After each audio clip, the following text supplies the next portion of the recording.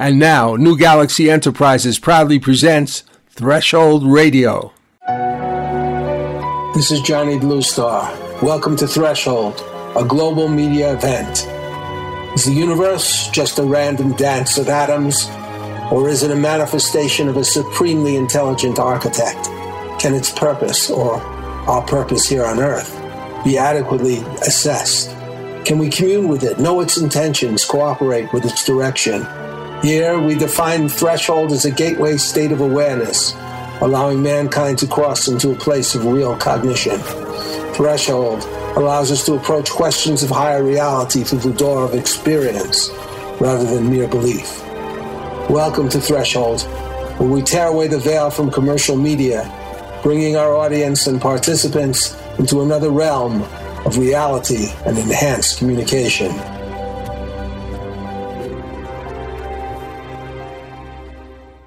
This is Johnny Blue Star. My company, New Galaxy Enterprises, helps create media projects that support the environment, encourage a healthy lifestyle, develop useful, nurturing technology, and offer platforms for socially constructive entertainment or informative, transformative media. If you need help to accomplish your goals, visit newgalaxyenterprises.com or contact me at johnnybluestar@gmail.com. Turn your vision into a dazzling media reality. Manifest your media dream today. This is Johnny Blue Star bringing you another program discussing challenges to the decision to move the American Embassy in Israel from Tel Aviv to the holy city of Jerusalem. I am joined with my co-host on this program, Hugo Rodier, an integrative physician. In Threshold Radio, we try to bring a spiritual perspective to personal, relationship, business, and political concerns. Today, we continue to probe the stormy subject of Jerusalem. Many countries, including members of the Security Council, objected to the move, and an emergency meeting was held to vote on demanding the U.S. to abandon the move. Prior to the meeting, Nikki Haley gave a speech threatening the members of the UN going against the U.S. decision. To its shame, the United Nations has long been a hostile place for the state of Israel. Both the current and the previous Secretary Generals have objected to the UN's disproportionate focus on Israel. It's a wrong that undermines the credibility of this institution, and that in turn is harmful for the entire world. I've often wondered why, in the face of such hostility, Israel has chosen to remain a member of this body. And then I remember that Israel has chosen to remain in this institution because it's important to stand up for yourself. Israel must stand up for its own survival as a nation, but it also stands up for the ideals of freedom and human dignity that the United Nations is supposed to be about. Standing here today, being forced to defend sovereignty and the integrity of my country, the United States of America, many of the same thoughts have come to mind. The United States is by far the single largest contributor to the United Nations and its agencies. We do this in part in order to advance our values and our interests. When that happens, our participation in the UN produces great good for the world. Together, we feed, clothe, and educate desperate people. We nurture and sustain fragile peace in conflict areas throughout the world. And we hold outlaw regimes accountable. We do this because it represents who we are. It is our American way. But we'll be honest with you. When we make generous contributions to the UN, we also have a legitimate expectation that our goodwill is recognized and respected. When a nation is singled out for attack in this organization, that nation is disrespected. What's more, that nation is asked to pay for the privilege of being disrespected. In the case of the United States, we are asked to pay more than anyone else for that dubious privilege. Unlike in some UN member countries, the United States government is answerable to its people. As such, we have an obligation to acknowledge when our political and financial capital is being poorly spent. We have an obligation to demand more for our investment. And if our investment fails, we have an obligation to spend our resources in more productive ways. Those are the thoughts that come to mind when we consider the resolution before us today. The arguments about the president's decision to move the American embassy to Jerusalem have already been made. They are by now well known. The decision was in accordance to U.S. law dating back to 1995, and its position has been repeatedly endorsed by the American people ever since. The decision does not prejudge any final status issues, including Jerusalem's boundaries. The decision does not preclude a two-state solution if the parties agree to that. The decision does nothing to harm peace efforts. Rather, the president's decision reflects the will of the American people and our right as a nation to choose the location of our embassy. There is no need to describe it further. Instead, there is a larger point to make. The United States will remember this day in which it was singled out for attack in the General Assembly for the very act of exercising our right as a sovereign nation. We will remember it when we are called upon to once again make the world's largest contribution to the United Nations. And we will remember it when so many countries come calling on us, as they so often do, to pay even more and to use our influence for their benefit. America will put our embassy in Jerusalem. That is what the American people want us to do. And it is the right thing to do. No vote in the United Nations will make any difference on that. But this vote will make a difference on how Americans look at the UN and on how we look at countries who disrespect us in the UN. And this vote will be remembered. Thank you. This is, prior to the vote, the Palestinian Foreign Minister Riyad al-Malki had these comments to make. They committing tomorrow another mistake when they have distributed this famous letter trying to threaten countries, threaten their sovereign decision to choose how to vote by threatening them and trying to intimidate them by telling them that they will collect their names and they will try to see how to deal with them later. It's kind of amazing. What do you think of this? What do you think of this kind of threat against the membership like al-Malki was talking about? Well, what a tangled web we weave. So true. So sad. I mean, you listening to her, I can see where she's coming from. I can see that it's a party line. I can see that she needs to be faithful to it.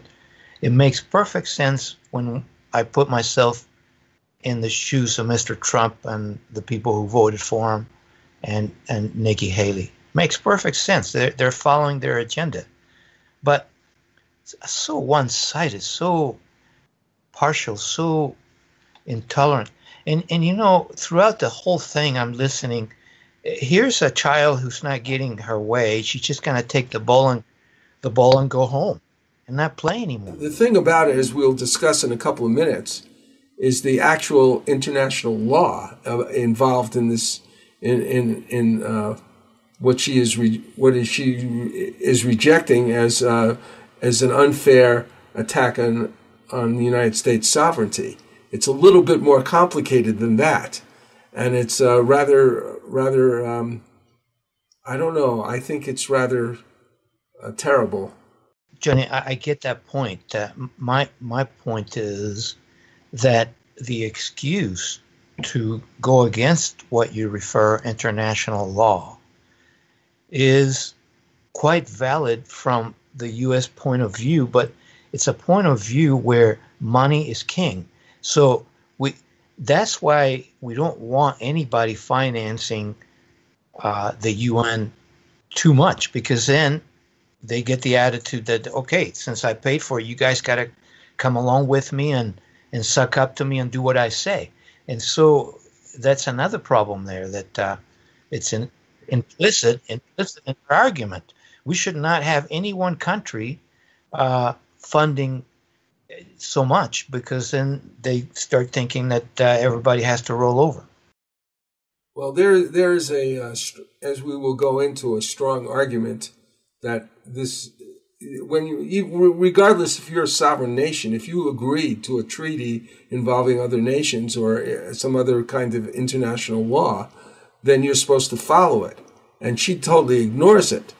And we'll discuss what it is in a few minutes. But let's just listen to just our mainstream panel from CNN discussing this particular UN vote on Jerusalem. Tomorrow, listen to what he said today.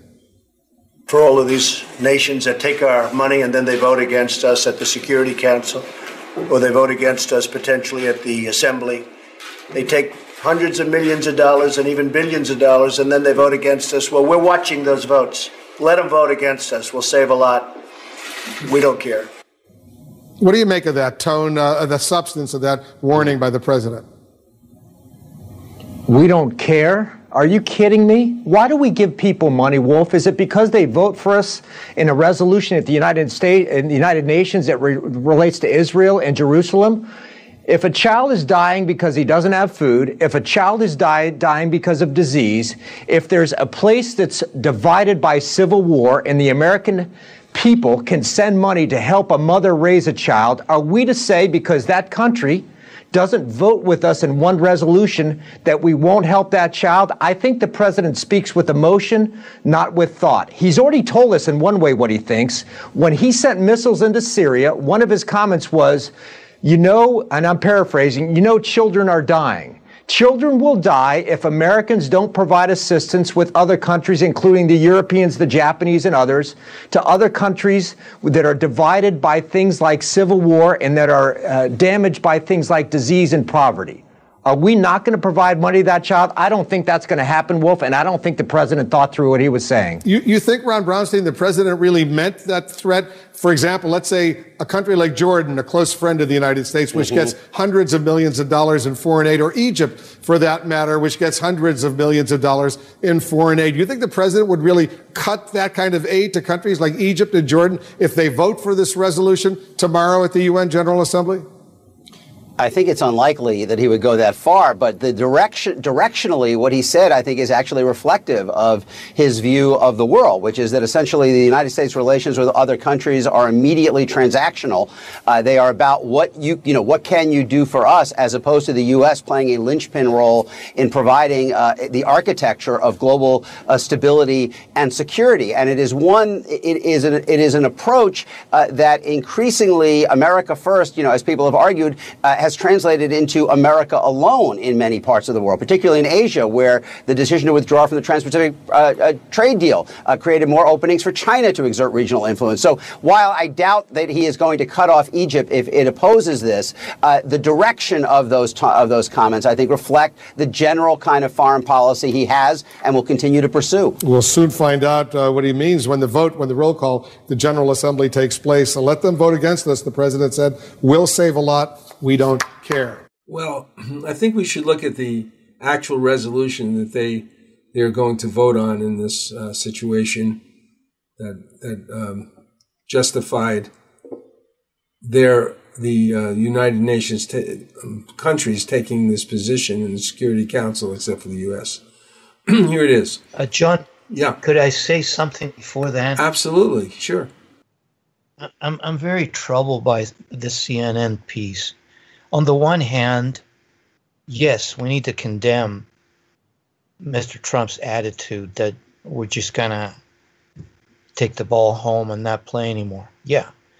But on the other hand, both parties, Trump and CNN, are laboring under what I believe is a very disturbing twist of the truth. Because CNN and Mr. Trump assume that we are giving foreign aid to countries because we're oh so good. Let's go help them. No, sir. The U.S. gives foreign aid, just like I heard part of the story, to get something back. It's a transaction. And so we give a few pennies and take back millions in people's resources from other countries, in corporate rights, invading other countries, and taking their resources, et cetera, et cetera. It's an investment. that the U.S. makes called foreign aid. And so for CNN and Mr. Trump to make it sound like the U.S. is doing all this for the good of other countries, it's a lie. The truth is, those are monies that are invested to get our filthy fingers in their affairs for the good of the U.S. And that's the truth. And it's very disturbing that both sides do not tell you this. Yeah, well, unfortunately, the sort of American dream, as far as the United States financial superiority, is more like a nightmare for other countries, because we are basically going into other countries, setting them up sometimes so that we can bring our corporations in there and do all kinds of, quote, nice things for them, and they pay the bill. And Johnny, it's so disturbing to hear Nikki say, we are the force of peace. We are the force of stability. No, sir. No, it's the other way around. And it's because of money, because of the big premise that you set up at the beginning of the show, which was right on, in my opinion, which is all the affairs of the world are being controlled by this huge Nazi corporate fascist coalition between corporations and governments. And so what do the people do? You know, that's a big conundrum. Yeah, I'll tell you what, I really agree with you, and I think it is part of our mission to try and get to the core of what we as human beings should be doing on this earth and how we should treat other people.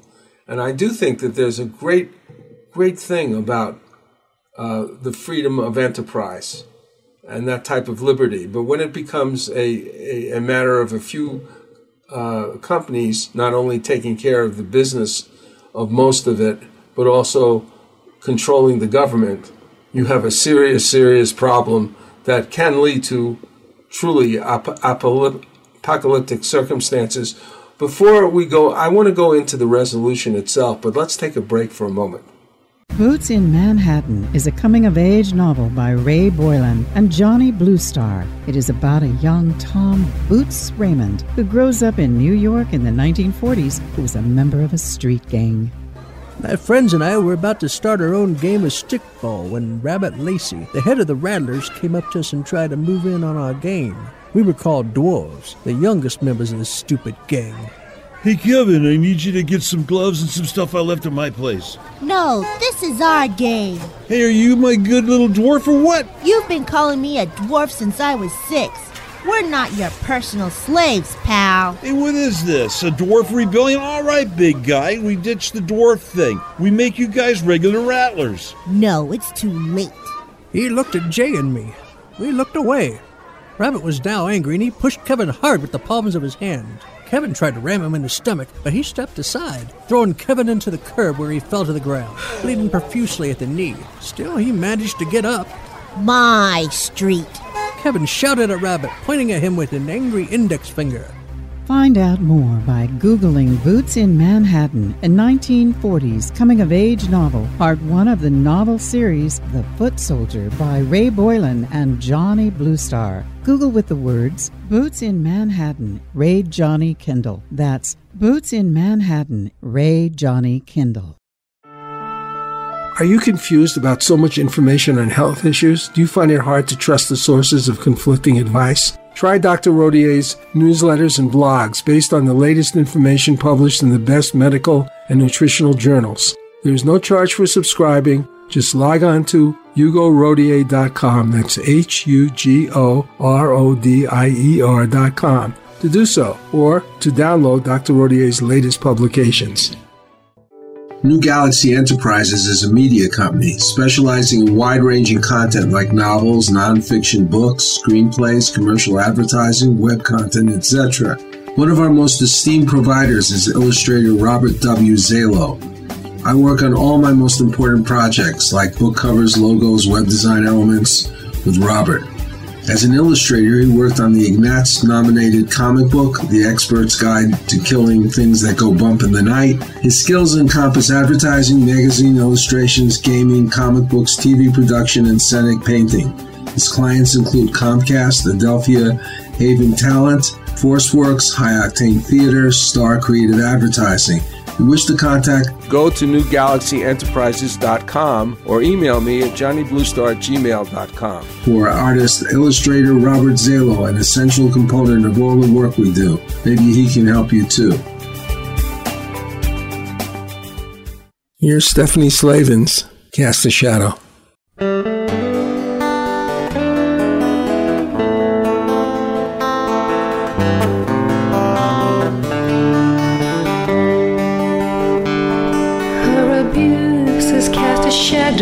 On her lifetime, and when alone she closed her eyes to sleep.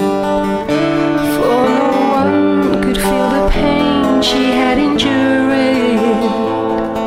and no one could see her lay to weep. So when you are alone in your darkness, and when you close your eyes to sleep, just think of all the clouds up there in heaven, and the angels will sing you to sleep.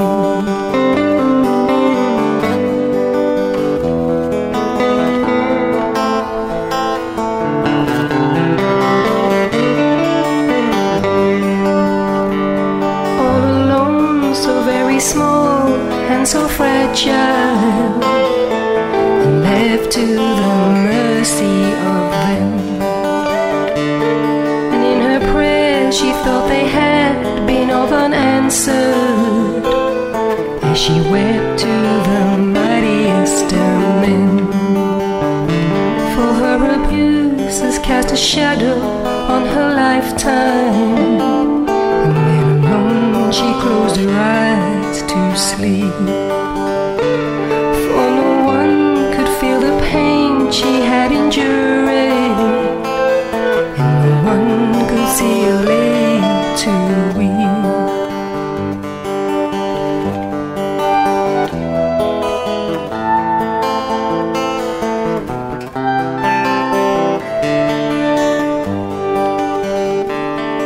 And time takes a toll on your demons, and plays with your pained mental health.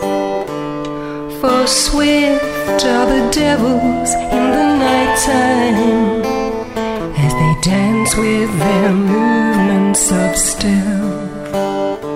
For her abuses cast a shadow on her lifetime, and when alone she closed her eyes to sleep. But no one could feel the pain she had endured, and no one could see her lay to weep.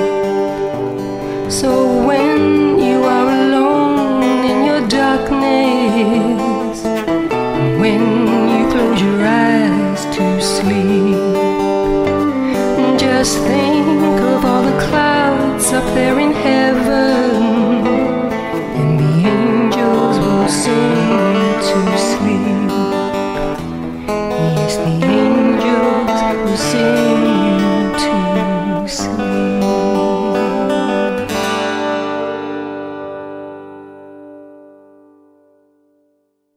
Hi, this is Johnny Blue Star. I'm going to look at the actual resolution. So this is what they were voting on in the United Nations recently. Guided by the purpose and principles of the Charter of the United Nations and reaffirming inter alia the inadmissibility of the acquisition of territory by force, bearing in mind the specific status of the Holy City of Jerusalem, and in particular the need for the protection and preservation of the unique spiritual, religious, and cultural dimensions of the city as foreseen in the relevant United Nations resolutions, stressing that Jerusalem is a final status issue to be resolved through the negotiations in line with relevant United Nations resolutions. expressing in this regard its deep regret at recent decisions regarding the status of Jerusalem, affirms that any decisions and actions which purport to have altered the character, status, or demographic composition of the holy city of Jerusalem have no legal effect, are null and void, and must be rescinded in compliance with relevant resolutions of the Security Council, and in this regard calls upon all states to refrain from the establishment of diplomatic missions in the holy city of Jerusalem pursuant to Resolution 478 that was created in 1980 by the Security Council. Demands that all states comply with Security Council resolutions regarding the holy city of Jerusalem and not to recognize any actions or measures contrary to these resolutions. Reiterates its call for the reversal of the negative trends on the ground that are imperiling the two-state solution and for the intensification and acceleration of international and regional efforts and support aimed at achieving without delay a comprehensive, just, and lasting peace in the Middle East on the basis of the relevant United Nations resolutions, the Madrid terms of reference, including the principle of land for peace, the Arab Peace Initiative, and the Quartet roadmap, and an end to the Israeli occupation that began in 1967. Decides to adjourn the 10th emergency special session temporarily and to authorize the President of the General Assembly at its most recent session to resume its meeting upon request of the member states. The Trump administration, notably by Nikki Haley, used its veto to block a UN security vote to compel Trump to withdraw the recognition of Jerusalem as the capital of Israel. Here's what went down. Will those in favor of the draft resolution contained in document S/2017/1060 please raise their hand? Thank you. Those against? Thank you. 14 votes in favor, 1 vote against. The draft resolution has not been adopted owing to the negative vote of a permanent member of the Council. The fact that this veto is being done in defense of American sovereignty and in defense of America's role in the Middle East peace process is not a source of embarrassment for us. It should be an embarrassment to the remainder of the Security Council. The United States will not be told by any country where we can put our embassy. Buried even deeper in the jargon of this resolution is the accusation that the United States is setting back the prospects of peace in the Middle East. That is a scandalous charge. What we witnessed here today in the Security Council is an insult. It won't be forgotten. It's one more example of the United Nations doing more harm than good in addressing the Israeli-Palestinian conflict. Today, for the simple act of deciding where to put our embassy, the United States was forced to defend its sovereignty. The record will reflect that we did so proudly. I would say that the record should reflect that she totally ignores Resolution 478 that we just read. I'm sorry. We haven't just read it. We are going to read it soon, but she ignores that in her speech, the resolution that prevents them from actually going forth with this movement. What arrogance, to say we have a right to put our embassy in your lands where we want it. What if some African country decided to put their embassy downtown Salt Lake City on Temple Square? Well, certain people might like that. I think Senator Hatch might like that. I'm not sure. Yeah. Depends on the country, I guess. Well, it just boggles the mind. But again, I can see where they're coming from. Where are they coming from? From an imperialistic view of the world. The U.S. cannot allow people to wander off their reservation. Well, I think it's also going beyond the law. It's saying our sovereignty is more important than our agreement. That's amazing to me that you could ignore that. That's not insignificant. That doesn't mean anything. And there have been other resolutions like that we've ignored regarding Israel. Look at this. I just want to point out. Remember Trump's speech about destroying the state of North Korea? I mean, is this another breakthrough advance in strong armed diplomacy? This is stuff that hasn't gone down, I don't think, in the United Nations before. Not so blatantly, has it? Well, it's an empire trying to deal with their peons. But, Johnny, this whole thing reminded me of a discussion I had with a fellow medical student in medical school. This guy was saying that the U.S. had a total right to go into any country, invade them, take their resources, because the U.S. mission is to look out for itself. And I was just floored. I'm thinking, I understand what you're saying. If your country is first and you want to honor your country, yes, true. But this guy thinks that you can invade other countries, and so because you're doing it for the good of your country, you have the right to do it. So this is a mentality that we're under right now. And that's the ugly truth behind all these deals. Yeah, it's pretty amazing. But let's look at a little bit of the aftermath. Let's take a listen to a little bit of ABC, George Stephanopoulos' program about the reaction to the U.S. move. New fallout from President Trump's move to recognize Jerusalem as Israel's capital and ultimately move the U.S. embassy there. The president called the dramatic break from the past a step toward peace, but it is drawing a fierce reaction in the region and condemnation from a chorus of world leaders. Our chief global affairs anchor Martha Reddit's in Washington with all the latest. Good morning, Martha.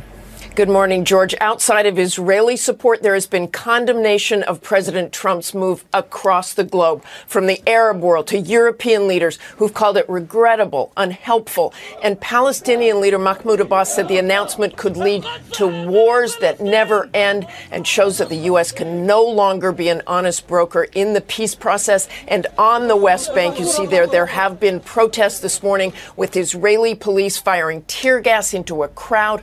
But so far, the protests have been relatively small. Secretary of State Rex Tillerson in Vienna this morning is calling the president's move just a recognition of reality, since Israel has most of its government offices in Jerusalem. George. Yeah, and one of the questions, will the protests escalate tomorrow? And at the heart of this are competing claims over the status of Jerusalem and what this means for the peace process. Exactly. It's been assumed that if a two-state solution was ever agreed upon, East Jerusalem, which is majority Arab, would be the Palestinian capital, and West would be for the Israelis. But President Trump's announcement changes that, putting the U.S. clearly on the side of the Israelis, claiming it all. George. Well, that is very disturbing, but I think that there's been a lot more even since that happened. Is this going to create continual turmoil, more endless wars? Is this what's going to happen, Hugo? I believe so, but that's exactly what the people who run our country want. The U.S. wants to be on a war path at all times because our economy never left the wartime economy after the war, World War II. It gave the U.S. power, prestige, control, and we cannot be at peace.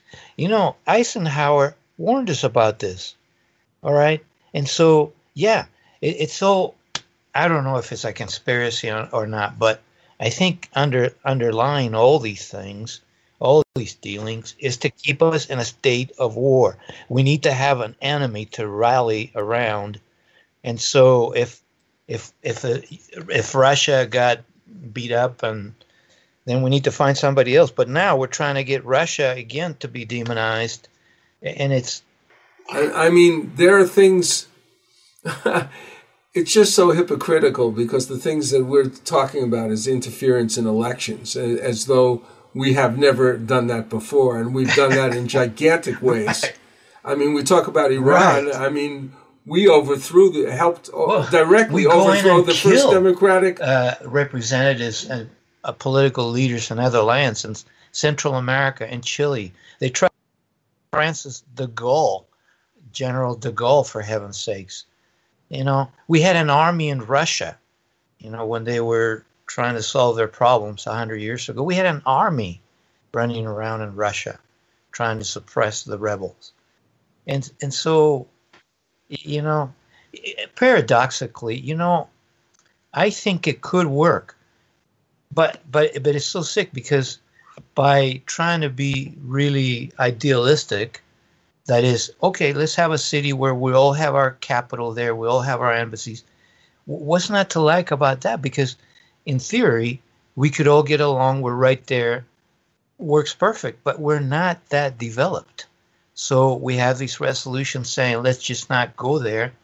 And so in a paradoxical way, yes, the solution would be to all be together in this city and we all get along, but we can't. We're not there.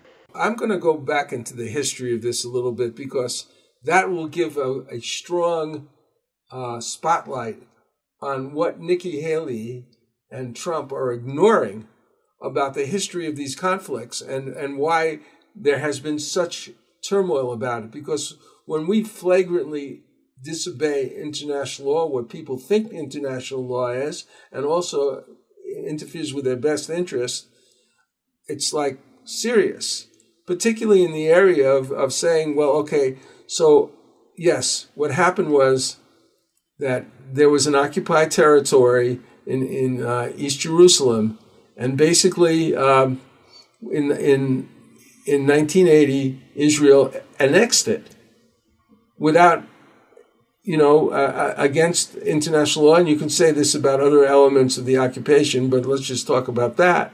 They annexed it and then said it's the unified capital of Israel. So it's a little bigger deal than just moving an embassy. But let's go back to the roots of the conflict. Let's go back to 1947 when the United Nations partition plan was first drawn up with Jerusalem classified as a separate international city. It sounds good. But when Israel declared its independence, a war broke out between the Arabs and the Jews following Israel's declaration, and Jerusalem became divided, with Israel now holding the western half and Jordan the east, including the Old City. But then we have the Six-Day War in 1967. And Israel took over the whole of Jerusalem. But the Palestinians, hoping for their own state, never gave up the hope that East Jerusalem would be the capital of their own state in the future. And this sentiment was joined by a large portion of the international community.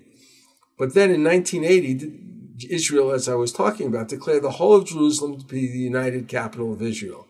At that point, the United Nations Security Council reacted sharply with a resolution declaring the Israeli annexation of Jerusalem illegal according to international law. Let's listen to this. This is the famous Resolution 478, done in that it recalls the Resolution 476. Reaffirms again that the acquisition of territory by force is inadmissible. Deeply concerned over the enactment of a basic law in the Israeli Knesset proclaiming a change in the character and status of the holy city of Jerusalem with its implications for peace. Noting that Israel has not complied with Resolution 476 of 1980. Reaffirming its determination to examine practical and ways and means in accordance with relevant provisions of the Charter of the United Nations to secure full implementation of its Resolution 476 in the event of non-compliance by Israel. Censors, in the strongest terms, the enactment of Israel of the basic law in Jerusalem and the refusal to comply with relevant security resolutions. Affirms that the enactment of the basic law by Israel constitutes a violation of international law and does not affect the continued application of the Geneva Convention relative to the protection of civilian persons in time of war of August 12, 1949, in the Palestinian and other Arab countries occupied since June 1967, including Jerusalem. Determines that all legislative and administrative measures and actions taken by Israel, the occupying power, which have altered or purport to alter the character and status of the holy city of Jerusalem, and in particular the recent basic law in Jerusalem, are null and void and must be rescinded forthwith. Affirms that this action constitutes a serious obstruction in achieving a comprehensive, just, and lasting peace in the Middle East.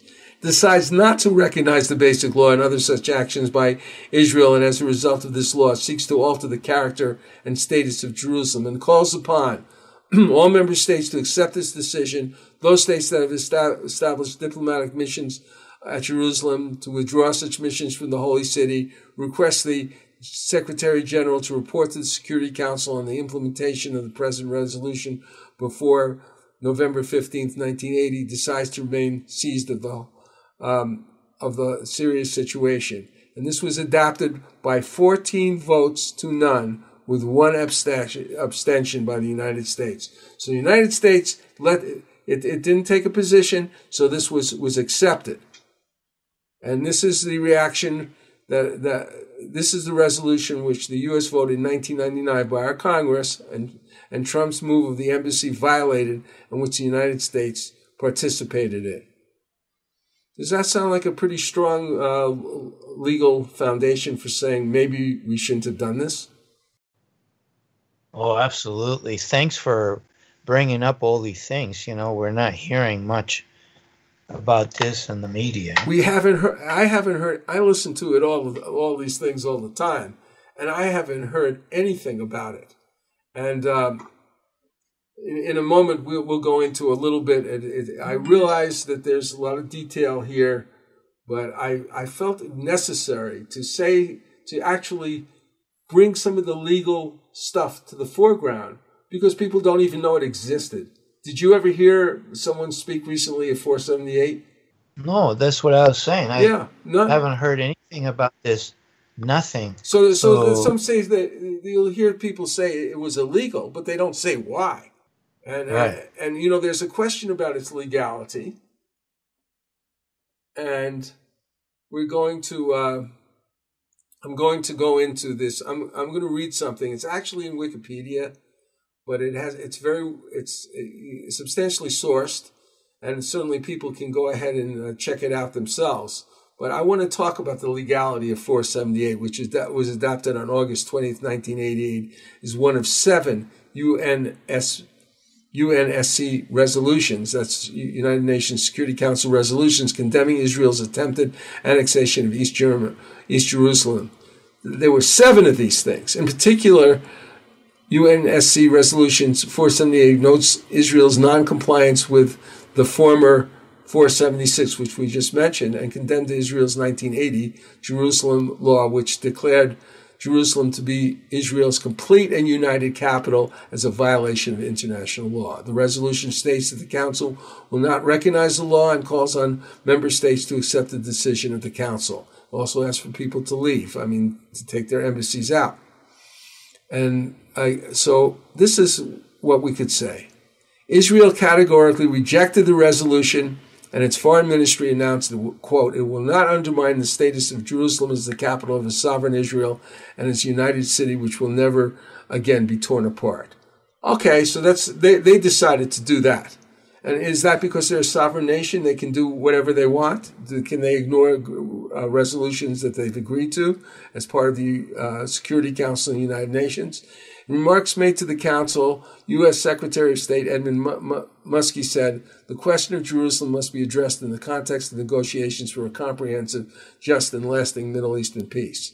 The draft resolution before us today is illustrative of a preoccupation which has produced a series of unbalanced and unrealistic texts on Middle Eastern issues. It fails to serve the goal of all faiths that looked upon Jerusalem as holy. We must share a common vision of that ancient city's future as an undivided Jerusalem with free access to the holy places for people of all faiths. With respect to the section of the draft resolution relating to the transfer of embassies from Jerusalem, the Secretary of State said the resolution was fundamentally flawed, and the U.S. considered that the instruction that states remove their diplomatic missions, Israel not binding and without force, and we must reject it as a disruptive attempt to dictate to other nations. So the U.S. is saying here that we can ignore that, but we weren't there anyway. He said that the United Nations would forcibly resist any attempt to impose sanctions on Israel under Chapter 7 of the Charter. So he's going to protect Israel from, we're supposed to protect Israel. Shlomo Slaman said, despite its forceful tone, Muskie's statement did not really elucidate the American position on Jerusalem. It made no reference to Jerusalem as an occupied territory, but neither did it deny such a status. He noted that America's policy regarding Jerusalem at the end of 1980 continued to be marked by considerable ambiguity and confusion. And in fact, we didn't move there. So there are other aspects to this, which I'll we can discuss in another conversation. Yes, but you've done enough to show the legal implications and the background to this whole mess. You know, it reminds me of what every nation goes through when they pick a capital. It's so fraught with problems, even our own country in picking Washington, D.C. There's a lot of hanky-panky going on pro quos throughout our history on how we ended up in Washington, D.C., if one cares to look at it. And so that's why a lot of states and countries wind up with weird capitals in the middle of nowhere, like Brasilia and Brazil, because they cannot settle these arguments, so they end up with a capital in the Thule somewhere where nobody's going to argue about why are you not here or there. So you pick a third neutral place, and that's what that might be what ends up happening. And so for Israel to insist to have its capital in such a controversial city, just a rehash of history and all the political shenanigans that go on when people try to settle on a capital. Yeah, it's just, this is a very big mess, and I think what really concerns me is the sort of flagrant violation of potentially legal Security Council resolutions, not just one, but many concerning Israel, including the sanctions. I think it's really amazing that we would want to ignore such things, but perhaps in keeping with the agenda of the Trump administration. At any rate, and the conglomerates, corporations, and all that behind all this. So you've done a great job in bringing up these points, Johnny. Well, thank you. Well, let's take a break for a moment. Here's something that we all need, as presented in this beautiful song by Patty Greer, May Peace Prevail on Earth. May peace prevail on earth, and let the children sing. Magic fills the air with song. May peace be in our homes, a love that's very true. It all starts with me and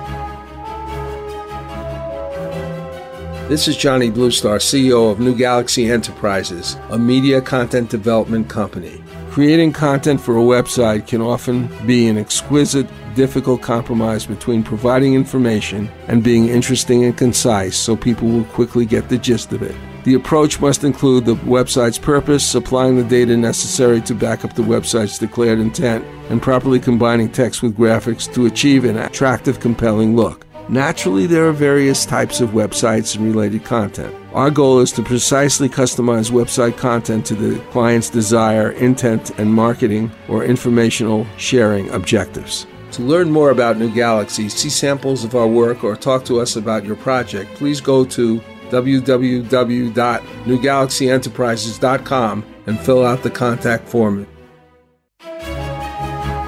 Dr. Hugo Rodier is a medical doctor trained in nutritional medicine with a special interest in intestinal disorders. You may schedule a consult via Skype or telephone by calling 801-898-3317. or via email by accessing his website, hugorodier.com, HUGORODIER.com. No insurance accepted, but a form is available to apply for reimbursement from your insurance, except for Medicare. Dr. Rodier speaks English, French, and Spanish. It is the 15th century. El Tesoro de Cielo, a Spanish treasure ship, sends a scouting expedition to a strange island. Golden statues surrounding them prove the enormity of their find.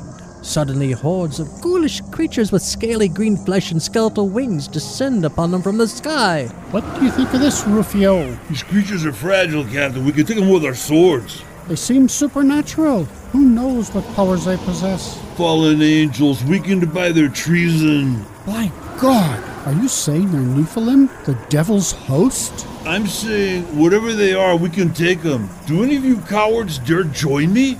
Up against sharp knife-like nails and hideous fangs, the men's swords rip into slimy green flesh. Though black blood pours copiously from their half-naked bodies, the creatures miraculously persist. Can the crew survive this bloody, cursed battle? Find out more by Googling The Thrice Born, a new sci-fi supernatural novel by Carlos Lopez Avery and Johnny Blue Star. Google with the words Carlos Johnny Kendall, The Thrice Born. That's Carlos Johnny Kendall, The Thrice Born. Hi, this is Johnny Blue Star. You know, Hugo, this is really complex. I keep thinking maybe I left something out. I want people to more or less get the whole picture. One of the things that I've been concerned about is in developing these radio shows that we've been working on, is that we actually bring to the table things that are being, not necessarily things that are just unusual, but sometimes what's being neglected are the basic facts and reality of situations.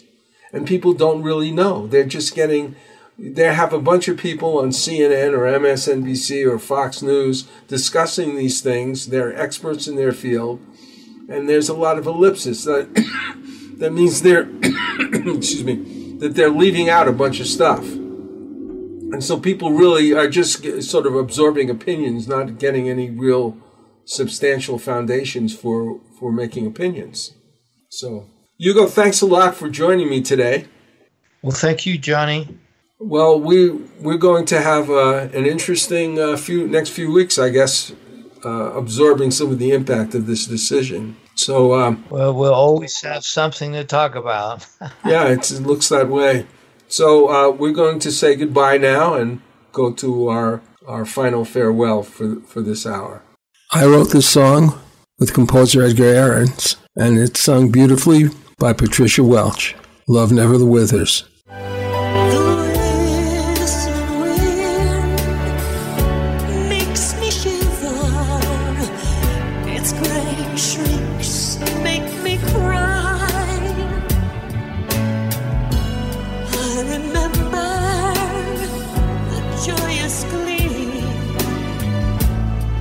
Stole from my eyes. I remember that day when the wind swept away.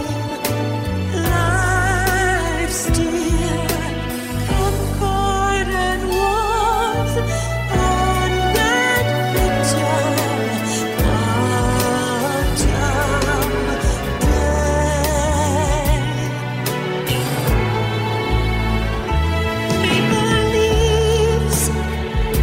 Cruel and cruel.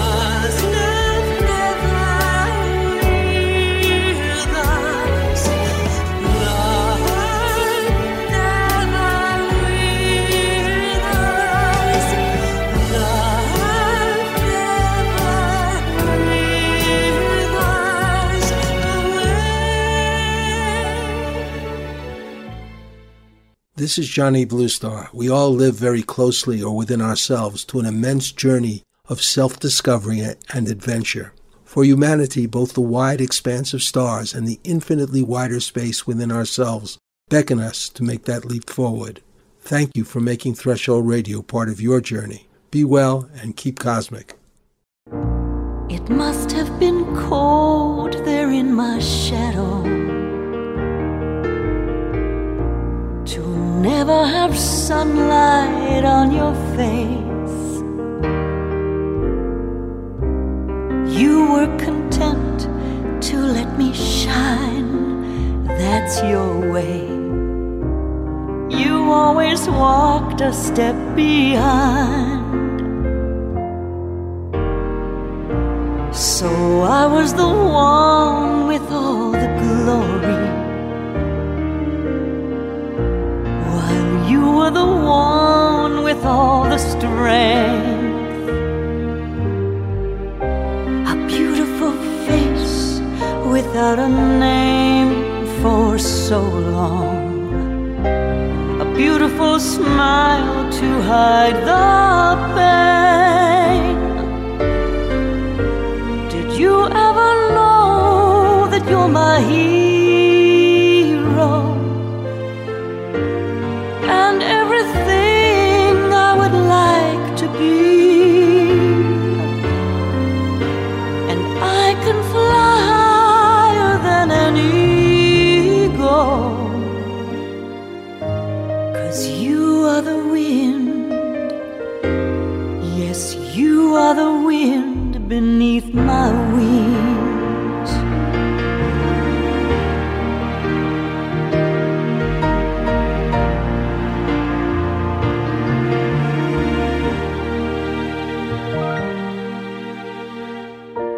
It might have appeared to go unnoticed, but I've got it all here in my heart. I want you to know, I know the truth, of course I know. I would be nothing without you. Did you ever know that you're my hero and everything I would like to be? I can fly higher than an eagle, 'cause you are the wind. Yes, you are the wind beneath my wings.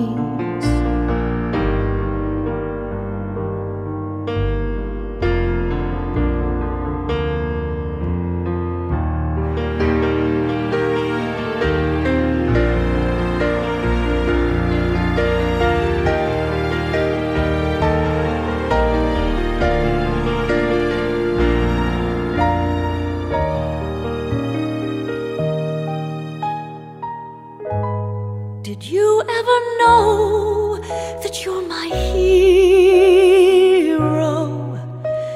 You're everything, everything I would like to be. And I can fly higher than an eagle, 'cause you are the wind. Yes, you are the wind beneath my wings.